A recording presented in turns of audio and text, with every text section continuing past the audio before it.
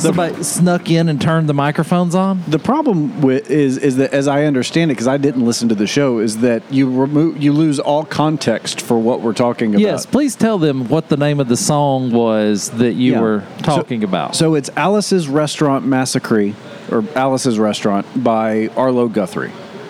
There you go. Now, we got a bunch to get into tonight. I'm excited. Yeah, we almost did the whole show just sitting here going over prep. Yeah.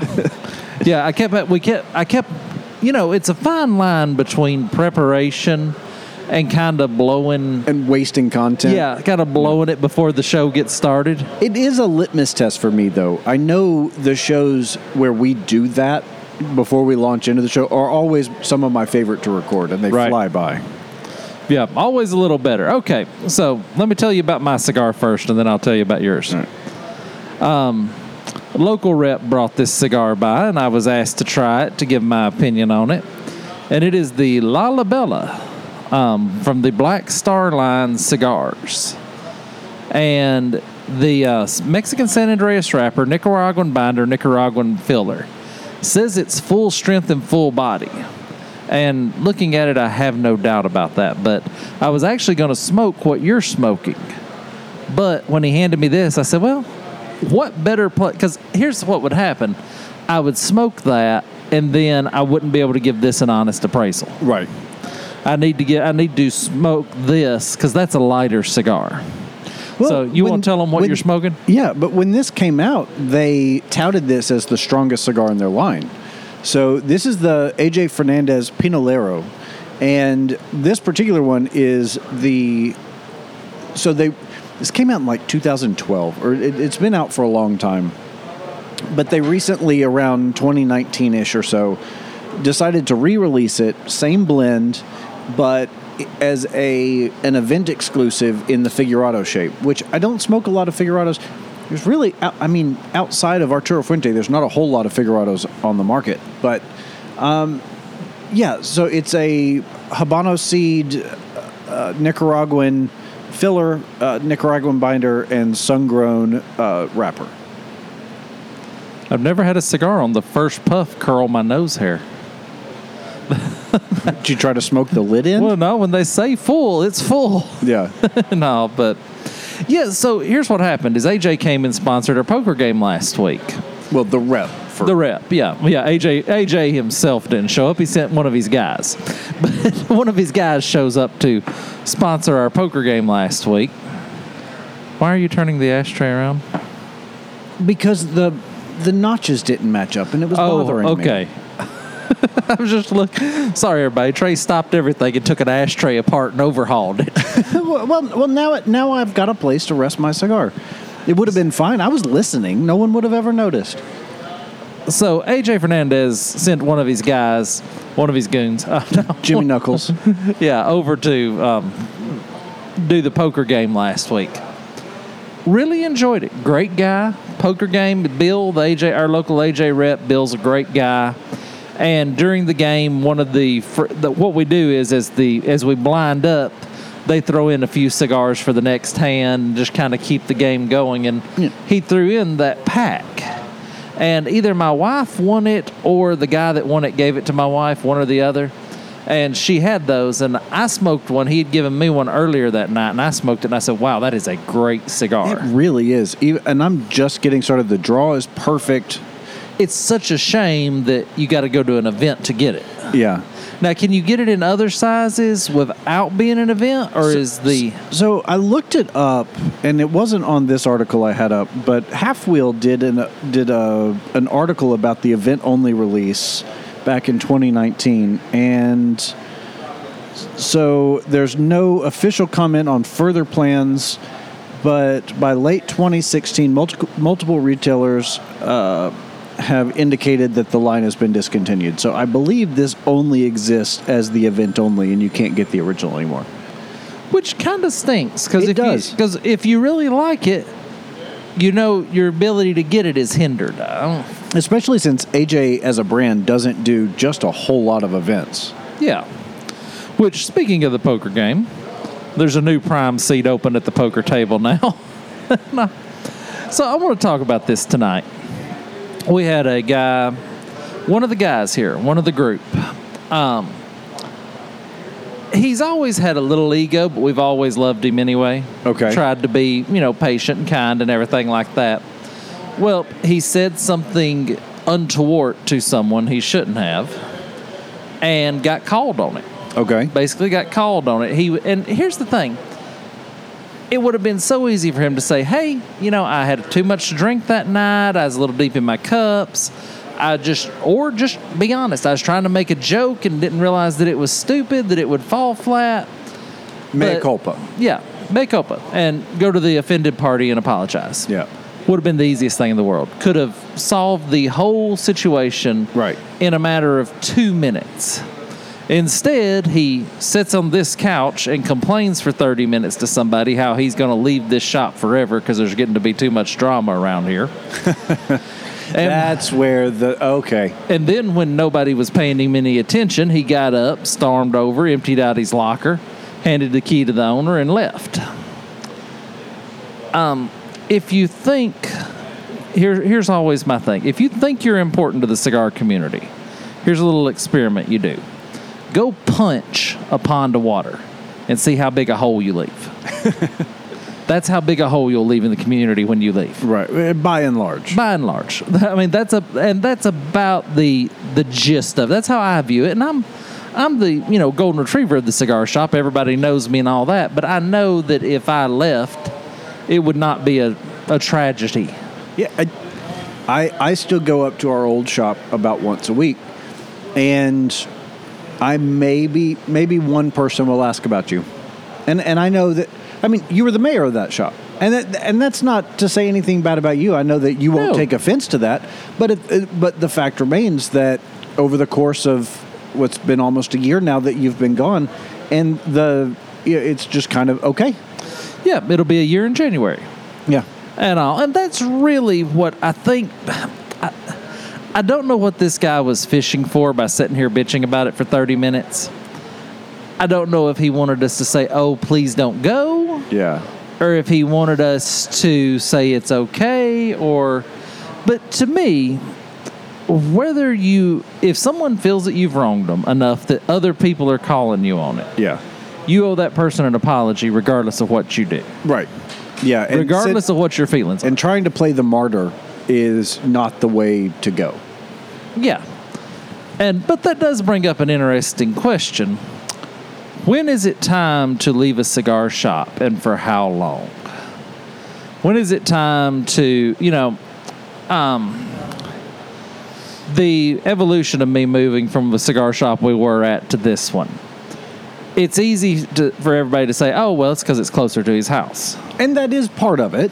That is, but when this cigar shop was in other ownership and wasn't being ran well, I still went back to that one. Mm-hmm. So I don't think that's necessarily a valid description. I mean, I moved cigar shops because the ownership of this cigar shop, there's always an owner here. Right. And they value the opinion. I help them with cigars. I'm more intertwined with this shop and enjoy it more. And that's why I moved cigar shops.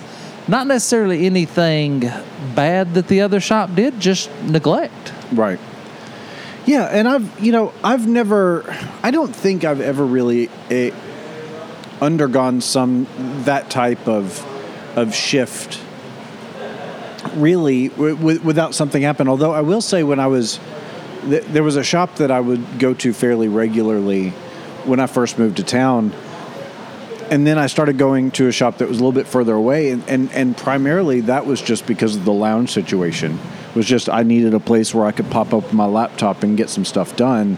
And that particular shop just didn't have that. So it was some features that I needed of the shop that it didn't possess. But I've never really had a scenario where I've just written off a shop. Yeah, it's one of those things where at a certain point, you're responsible for how you handle stuff. Right. You're responsible for your actions, and at a certain point, we're all going to do something stupid. What's the old adage? We don't control what happens to us in life. We control our response, or something like that. And I just think it's a shame that at this gentleman's advanced age in life, he's not to the point he can do that. This isn't somebody I know, is it? Oh, yeah, it is. It's who I'm thinking of. Kind of dogs. Oh, no, it was actually somebody who was here on renewed favor. Oh, no. He's been good as gold. Oh, okay. But that was my second choice. But yeah. No, but it's fun. It's funny how one thing and it jumps right in your head exactly who it is. But I don't know. I just hope I don't never get to that age in life where I'm willing, because he had a good thing here. He come watch football with us. Yep. He played poker with us. He started with us at the old shop and fell into a pretty good rapport fairly quickly. So he's been around for a little bit. But let's not. Yeah. I don't want to belabor that too much. But more. anyway, it's more interesting to me that in church, you always talk about how do you leave well. Yeah. And I don't think it's sacrilegious to compare a cigar shop to church, is it? No, I don't think so. Because they're both communities of people. Yeah, social communities. And in church, you're inevitably going to have to leave a church for one reason or another. I think whenever you're talking about a part of your life that is primarily social in nature, but one where it's relationship driven, I think the best scenario, if you do decide it's time to either move on or step away, is the Irish goodbye. You know, the joke on social media all the time is, I'm going to unfollow you, and everyone says, this is not an airport, no need to announce your departure. That's kind of how I feel about that sort of thing. It's just Irish goodbye it. If you need to move on from that church, unless something egregious happened that needs to be addressed, and I'm going to tell you that even if you think that's the case, it probably isn't, just stop going. And based on most of the churches that I've done that with, I can tell you no one's going to call you and ask you where you are. Well, I shared an office with my pastor for a long time, and the Irish goodbye drove him nuts when it come to church. Because it's like he said, I would like to know if I did something wrong.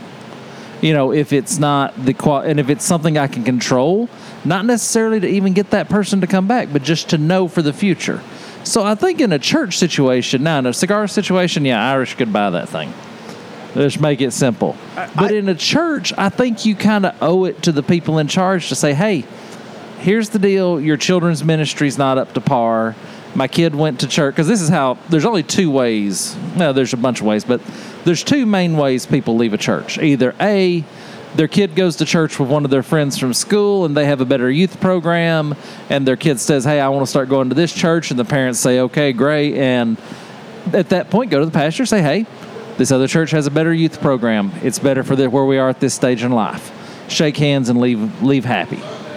Or there is a schism and it becomes two churches and you have to pick a side. I mean, those are, you know my story with the church that we left a couple of years ago or withdrew from.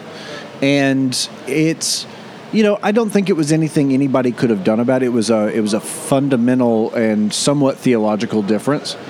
And, the fact remains that I had been going to that church every single Sunday for, I think, 3 or 4 years at that point, and I had said hi to the pastor a few times, but I'd never had a conversation with him. He never made that. I was on the roll. I was a member of the church. I was involved. I don't think I owe him a conversation of why I'm leaving when he didn't bother to make the effort to get to know a member of his congregation to begin with. I don't think you, quote, owe, but I also think there's a form, just leaving will. There's a good form to that. There's a good form to just when somebody not having to wonder why. Now, that person, if he called you and asked you, you would have probably answered him. I would have, absolutely. So it's not entirely, you don't have to hunt them down. Right. You don't have to hunt them down and say, here's why I'm leaving your blankety-blank church, or here's why I'm leaving your cigar shop. Right. But if asked, I think you owe them an honest answer. Hey, this is where I'm at in my life. What you brought didn't work out. Yeah, that's fine. So anyway, moving forward. Enough about that. I got something caught in my throat. Trey, take over. All right. So token for one cigar from BC Ghost Town sells for $610 more than a century later. So this is out of an old hotel from British Columbia, which is the province on the west coast of Canada, for those who aren't familiar with the geography. For those following at home. Yep. It just that seemed like something you might not know. Would you have known that British Columbia was where Vancouver on the west coast of Canada? Nah. Okay. So that was as much for your When I benefit hear as ghost town, I think out west. Yeah, well, I don't really think of Canadian ghost towns. well, there were, but Yeah, I mean, there's ghost towns here in Tennessee. I've got a book about them, but But when I think of ghost town, I think of somewhere out west that was a gold rush town Right. that got tapped out. That's what I think of when I think of ghost town. Somewhere in Utah, Nevada, whatever. So it was a small token marked Hotel Rico, Sandon, BC on the front, and good for one cigar on the back. And the pictures don't give great context for scale, but I'm going to guess it's about the size of a penny.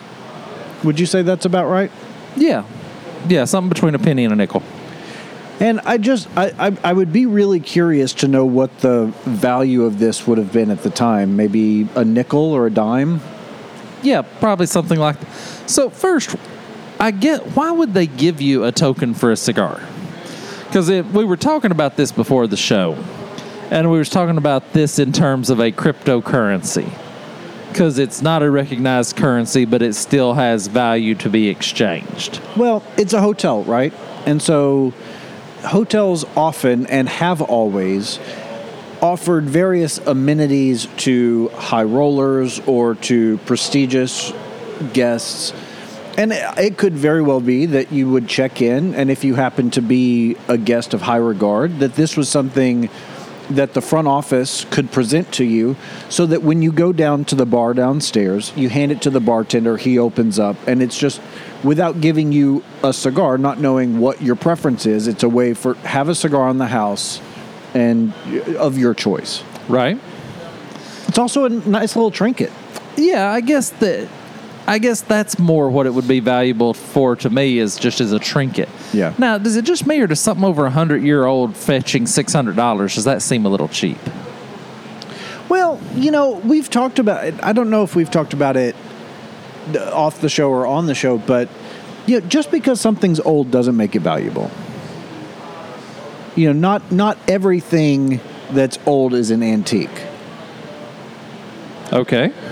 So I think, because you've got to think, it has no cash value, has no nominal value, it has no function.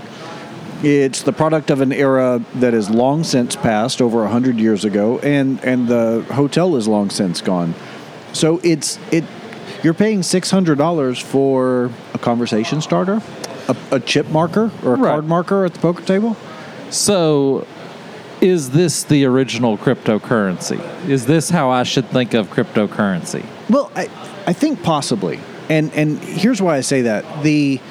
What it makes me think of is, we've learned over the past probably 5 or so years, there's been a number of articles pop up about these really stupid art pieces that go for insane amounts of money, and it's now become somewhat more commonly understood that fine art is used as a money laundering scheme.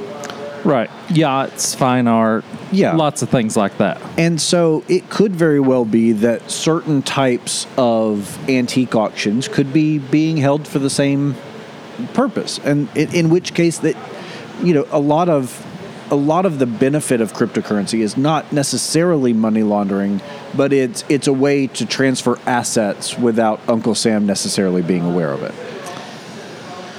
But when you spend the money, I don't know. When you cash it in, he's obviously going to know about it. Right.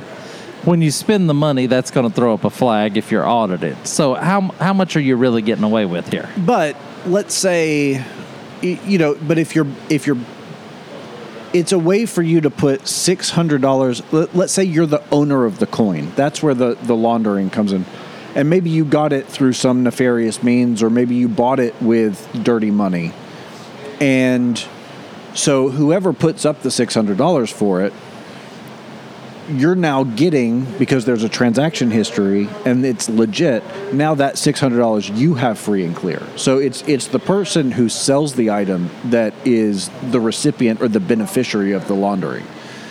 But what this reminded me of, to your point about cryptocurrency, I was thinking about it, and I really think that poker chips, casino chips, were the original cryptocurrency. Back in the days when the mob ran Vegas, and it's somewhat to the same extent now, every casino had their specific chips, and depending, some would have specific designs based on what game you were playing. One would be a roulette chip, one would be a poker chip, that sort of thing. They were incredibly hard to duplicate or reproduce or counterfeit. They had a nominal value. They were infinitely transferable without question. I mean, they held a lot of the same, and they weren't taxable. Like, the actual chip itself wasn't. See, I always thought that we used poker chips because if, Joe Sixpack was pulling 20s off of a stack and throwing them on the table, he would quit gambling a lot quicker than if he's throwing a chip on there. Yeah, I'm sure. I'm not suggesting that the poker chip was designed to be a sort of... But that is interesting. Your tie into the mob, I think, is the secret to that statement, because I do think you're right. It did become a way to easily launder money. Yeah, because all you need is a patsy because you go in with dirty money, and you change in 20,000 in chips, and you give it to somebody else to go cash in at the cage. Now, his social's going to get flagged with the IRS for that money, but you're not. Right. So, and even if you cashed them in a small enough quantity, under $600, you're probably not going to get socialed anyway. Yeah, and and talking back in the 50s to 70s, that sort of thing didn't really happen anyway. So it would have been even more of a viable solution at that point. Well, that makes sense. I think that's interesting. I thought that was an interesting, tangentially related to cigars. But let's take a break, because when we get back, we got two articles that kind of lead together, and I know one of them is going to get you fired up, and I can't hardly wait. Yeah, I really don't want to talk about this, but I will for you. Okay. Well, I'm glad you're making a sacrifice on my behalf. We'll be right back.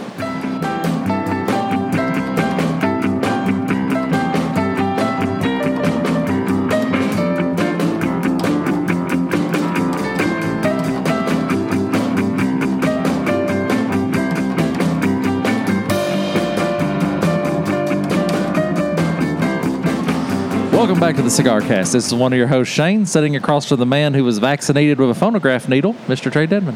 That sounds painful. It means you talk a lot. So that's the implication there.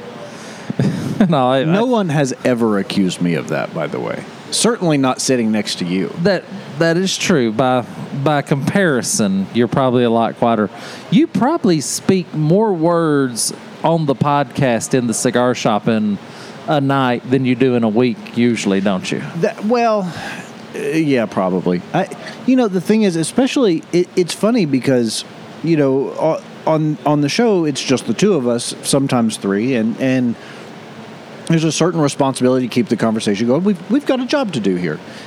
But especially on nights where we're here, and you are the golden retriever of the shop, and typically we'll end up, if not just the two of us after the show, then sitting with somebody who knows you a lot more than they do me. And in the case of last weekend's a perfect example, somebody who just enjoys hearing themselves talk so much that there's not often...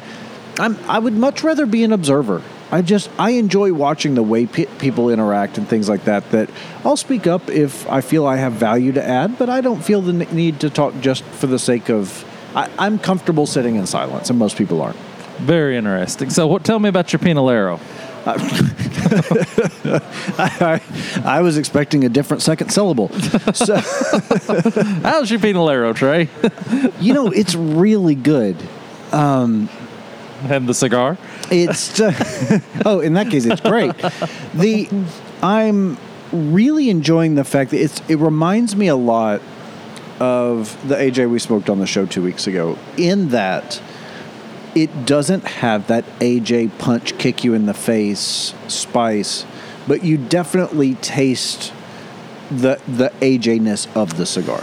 It's interesting because it catches both ends of the spectrum. We kind of go from one of his early works, when he was kind of finding his voice in tobacco, being that Pinolero, yeah, to his newest work where he's now gone back to Yeah. Okay, I got known for the kick you in the teeth cigar. Now I'm going to go back and show you I can still blend a great cigar. It's very well balanced. Construction is good. I do have a slight split developing, but I'm really interested to see what this does once I get to the point where I have to take the band off. And I'm about 10 minutes or so from that point.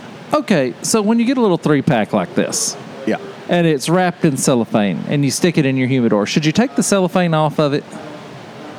That is dealer's choice. There are a lot of people who have very strong opinions on the matter. And I will say, if your intention with a cigar is to age it in a relatively stable in-home humidor, then I think you do get benefit from taking it out of the cellophane, provided you've got reliable humidification and you're not going to be jostling it, handling it, and moving it around a lot. But you also need to... So part of the reason for the cellophane is to prevent a mixing of flavors. I've never encountered that.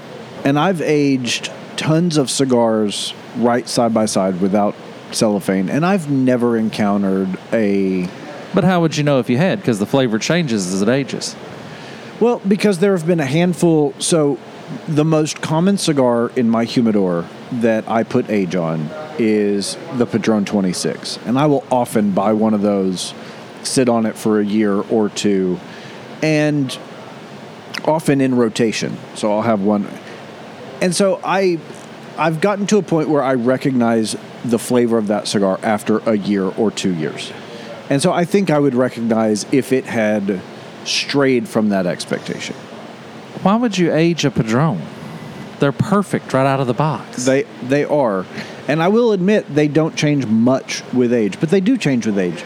The reason I sit on Padrones is because that's the cigar that I like to buy when I'm holding a cigar back for a particular special occasion. So, for example, when I got married, I bought, we were gifted to share out of that box of Padron, and he gave me an extra one to set aside, and brought that same box to the wedding itself.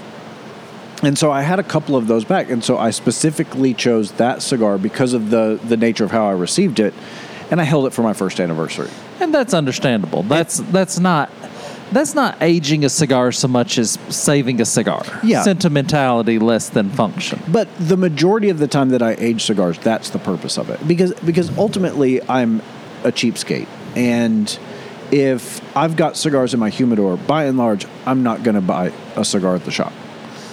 Well, I think I'm going through my humidor now, kind of looking at what boxes I've had sitting in there for a year or two, and I'm interested to see how those. I talked about it last week on the show. I've got a box of Yellow Rosa Texas that I've had for probably 3 years. Yeah, we need to smoke one of those. I need to break those out and smoke one of those and see if it has changed any. I bet it will have. That was a cigar that definitely had a punch when it first came out. But moving on, let's talk about the in-weekend article from, who's this guy? Joe Jenkins. Sounds like a made-up name. Cigar smoke has the power to ruin my night. You know what? I feel powerful. I'm going to defend him. It probably does. If you care so much about stuff that really shouldn't bother you, it probably would ruin your night. And it's time restaurants put diners first, not smokers. Okay, there has been a smoking ban indoors in every state in this country for a minimum. I think Kentucky was the last one to pass it, and they did it in 2009. So it's been over a decade.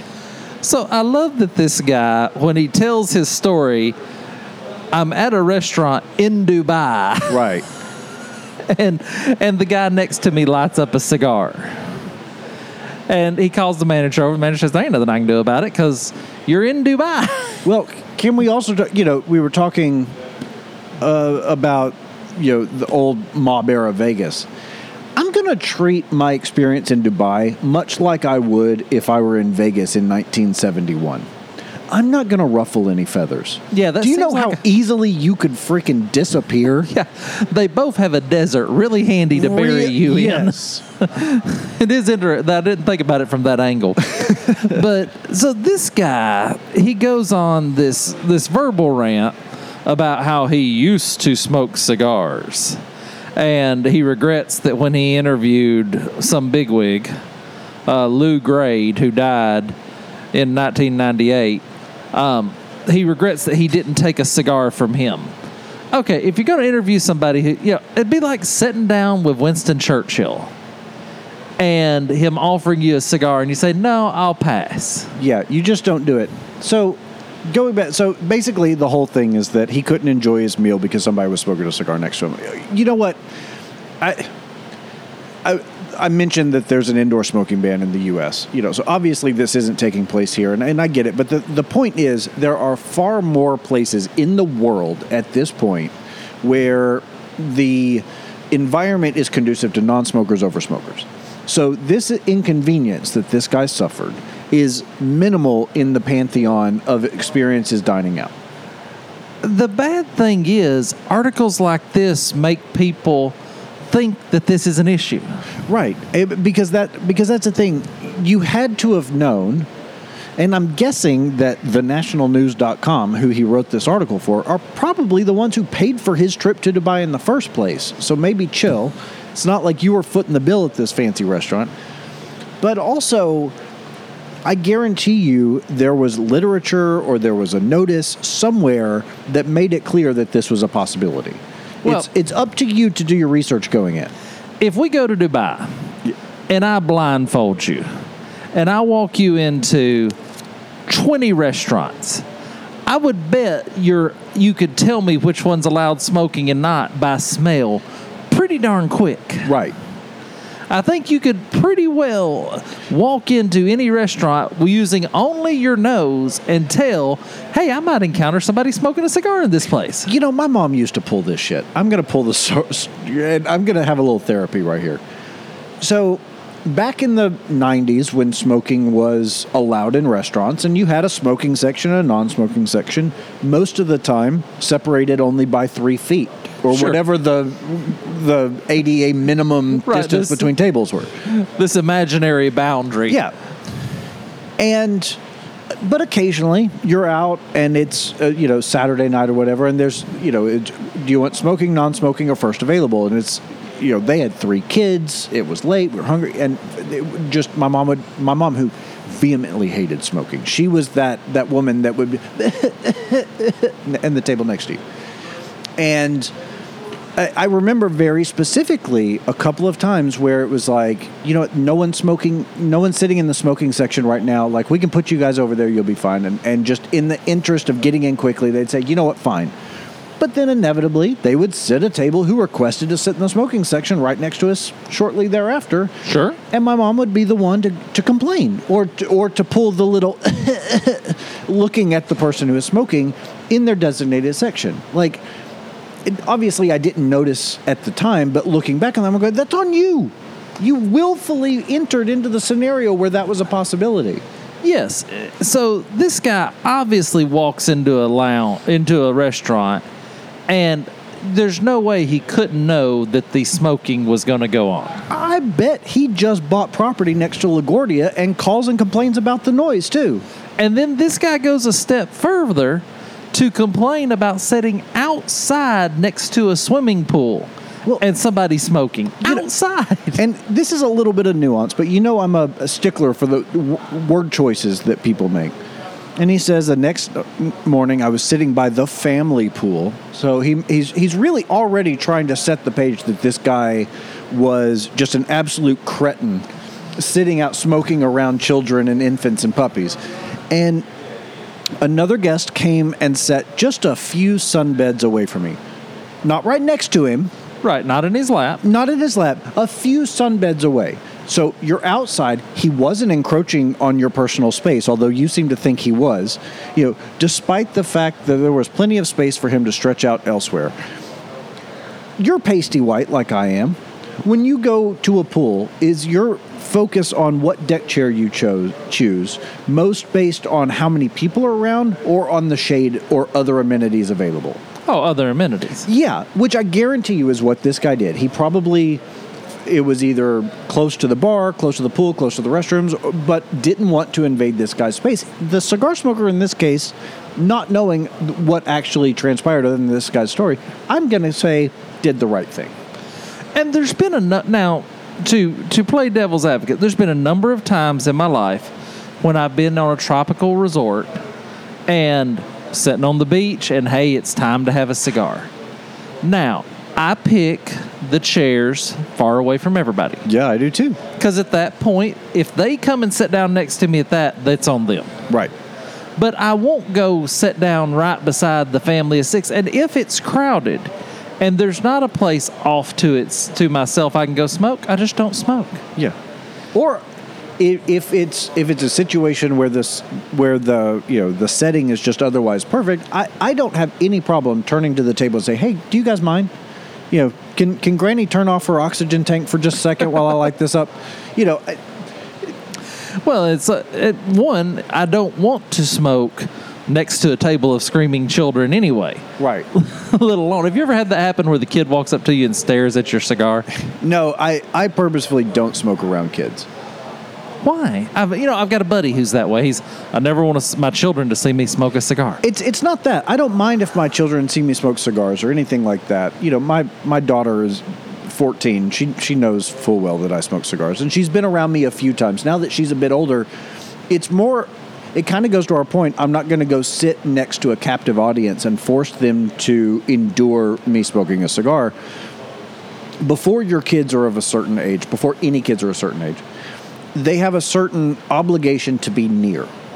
And so until a kid has the ability to remove themselves from a situation, I'm not going to put them in a discomforting situation. Well, yeah, I wouldn't roll up the windows on the station wagon and burn Marlboros for 6 hours. But if we're if we're doing if we're out on vacation like with my family, I'm the only one who smokes cigars with regularity. My dad will occasionally, my brother will occasionally if his wife's not there, and because otherwise she won't let him.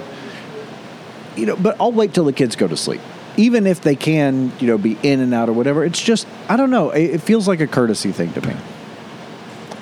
I can see it, but if I have if I'm at a family event and all the kids are off over here doing their own thing. Yeah. And I want to have a cigar, I have no trouble with the kids seeing me holding a cigar. No, if they're far enough away and they're not like right underfoot, that sort of thing, it's just, it also comes from the fact that I don't want to be, my personality well enough to know that I'm always thinking of others' comfort level ahead of my own. I'm always worried about how I'm being perceived to my detriment. I realize it's a character flaw. Almost to a fault. Yeah. But I don't want to be in a position where I can't enjoy my cigar because I'm thinking about making sure that my niece or nephew is not being bothered by the smoke. Yeah, but I think for a lot of people, it's not the bothered by the smoke. It's the, what will Junior think of me if he sees me smoking a cigar? See, or I don't care about will that. Junior rush out and purchase a cigar so he can look like Uncle Shane? Although I will say it's funny, the propaganda that they are feeding kids. I have had several conversations with my daughter, because I've always been upfront with my daughter about, what are you doing? This is a cigar, I'm smoking, etc. And they start hitting kids in school with the anti-smoking stuff early. Oh, yeah. As well they should. Like, it's important for kids to know that smoking isn't cool, even though it is. And let's face it, it is. It is, let's face it. But we don't want our kids to know that until they're of a proper age to make that decision for themselves. But they make it out like anybody in their family or in their circles that is a junkie. Right. My daughter came home from school in tears a couple of times, and she even went up to the teacher. Well, what about cigars? Obviously trying to compartmentalize or rationalize. You just said that all smokers are terrible people, but my dad smokes. And of course the teachers are no help. Yep, that's bad too. And yeah, you ought to get him to quit that. Yeah, it's just, it's ridiculous. I on the one hand I get it, but they're so draconian with it. It's wild. So Moving forward from Newswires, this report is luxury cigar market to witness growth acceleration 2023 to 2031. Now, this is I think this is a convenience store. It is industry type magazine. We've seen articles from this company before, and they're basically it's a market research thing, and I don't know that I necessarily believe this, just in the fact that they don't really mention any real specifics behind their analysis. They talk about machine versus handmade, or that both product types are in this analysis, and they talk about top key players being Godfrey Phillips. I don't even know who that is. So let's talk about, you've smoked cigars longer than I have. Yeah. How has the industry changed in your span of cigar smoking? Is it still basically the same, or has it changed? What have you noticed? I'm interested to know. God, I just realized that I'm coming up on 19 years. Yeah, you're old. Yeah.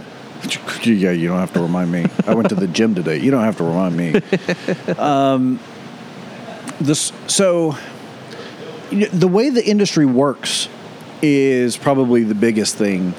I remember back when you'd go to a cigar event and the rep would put a cigar in your hand. Right. You got one for free just for showing up. For showing up. Had that gone away by the time you started? Oh, yeah. Yeah. And, it used to be a lot more communal, and it didn't feel like a business. Now you really feel the business side first, I feel like. And I don't necessarily think that's a bad thing. I don't want that to come across as I'm upset I don't get free cigars anymore. But the way the reps interacted, and the FDA is largely responsible for this, because now the reps can't hand cigars out to individuals in the shop anymore. And it's really taken the consumer out of the envelope in which the actual industry operates. Does that make sense? Yeah, it's kind of a 30,000 feet up view. Yeah. I was thinking more along the lines of, just since I began smoking cigars probably 12, 15 years ago, probably somewhere in there, 10, over 10, under 15, I'll say. The cigar community has become very, very diverse. And you see less of the cliquish cigar lounges.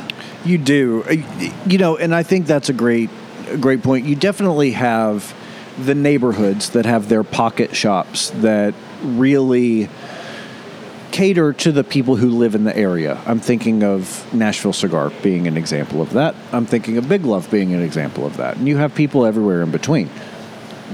There's also, so I started smoking cigars in 2004. And,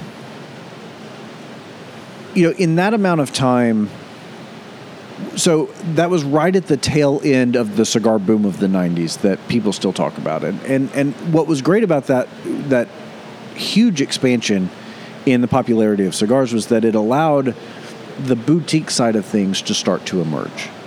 It was no longer just Macanudo and Cohiba and Dutch Masters. That used to be pretty much it. And then you had these small guys like Don Tomas, E.P. Carrillo, although not as his own brand yet. Don Pepin Garcia came up around that time.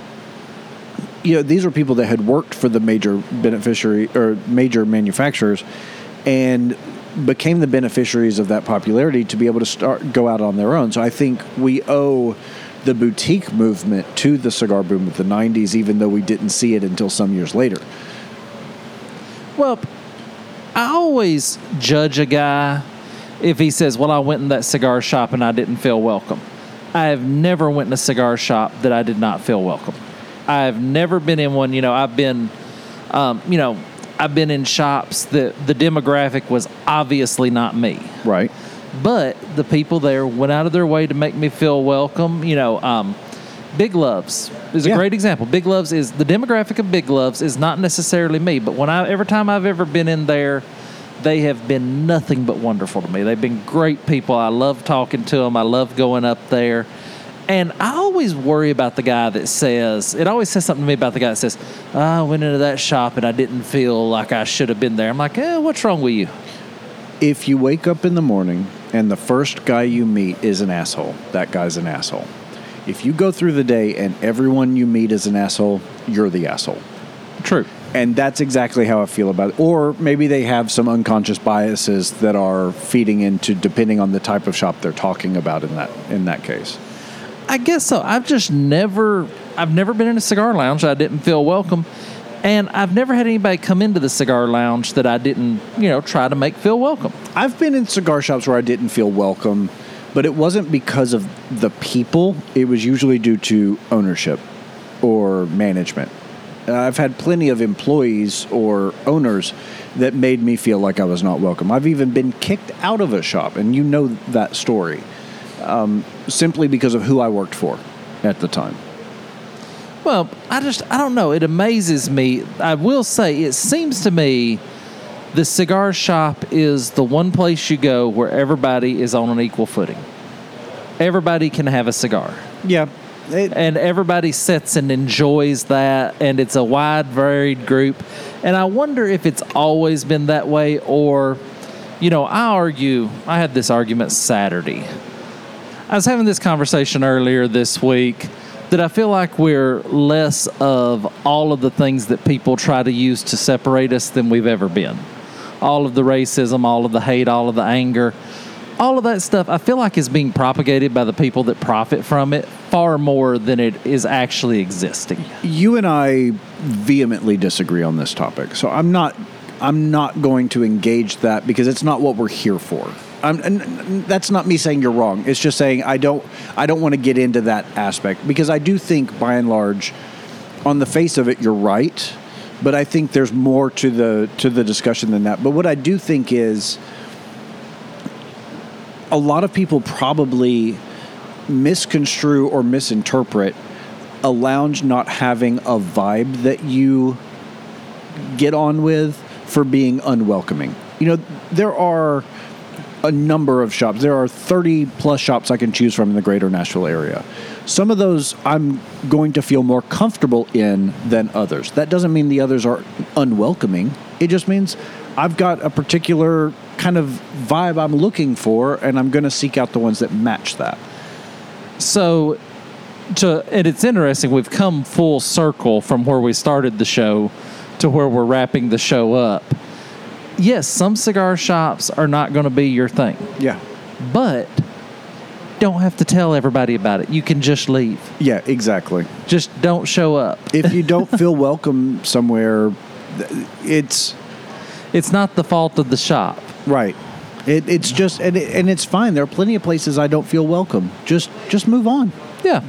Just make life easy. Don't make life harder than it has to be. Okay, so let me tell you about this cigar. This La Bella Black Star cigars. It's just a straight one-note chord, strong for the sake of strong. Not a lot of depth, not a lot of profile. I mean, this is a 3 or a 4 to me. Okay. This is not a cigar that if it was in the humidor I would ever pick up again because it's just kind of there. I don't know. I've had so many better full-bodied cigars than this. I can't find a place in my palate for this cigar to fit. Do you remember the old Omar Ortez brand? I don't think I've ever smoked one. Okay. Then that's a dead end. We won't go there. So my Pinolero, this is a 5.5. This is very good. And it was funny because when you pulled it out, I didn't recognize the band. So when I looked it up, I saw the original band. I go, oh, I remember this cigar. I don't remember it being this good. It's an excellent cigar. I mean, if AJ's having an event and you can lay your hands on them, get them. Absolutely. Because it's well worth, even if you've got to buy a box, and that's not the thing about AJ, it's not a tragedy that you have to buy a box of AJ, because whatever he makes is going to be good. Yeah, there's definitely something that fits your palate, and it's not going to break the bank. Right. It's going to be well priced. It's not going to break the bank, and if you can get the Pinolero out of it, absolutely do. Well, how do they get hold of us, Trey? You can reach us at facebook.com/thecigarcast. Instagram and Twitter at The CigarCast, and email info@thecigarcast.com. Thank you, everybody, for listening this week. Until next week, have a great cigar and think well of us.